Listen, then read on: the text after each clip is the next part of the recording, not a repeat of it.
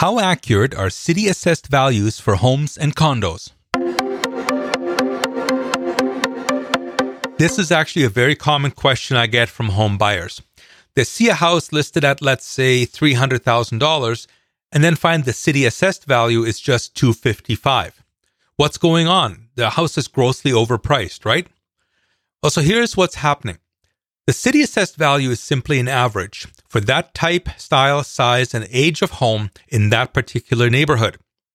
Since the city, in all likelihood, has never stepped foot inside that particular home, they wouldn't know that the owner recently replaced all the windows, upgraded the heating and cooling, installed all new flooring, and repainted inside and out. None of those things require building permits, so the city has no idea that that's been done.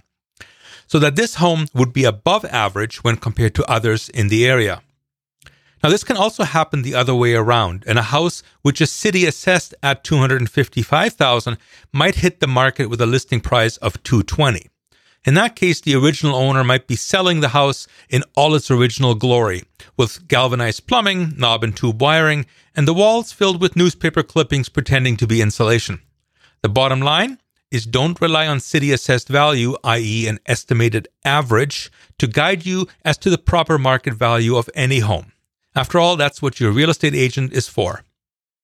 Are you looking to buy a house or a condo in Winnipeg? Work with the agent who takes the time to explain the process to you, guiding you through every step. For service beyond the sale, book your home buying consultation with Bo Kaufman of RE/MAX Performance today. Bo knows real estate.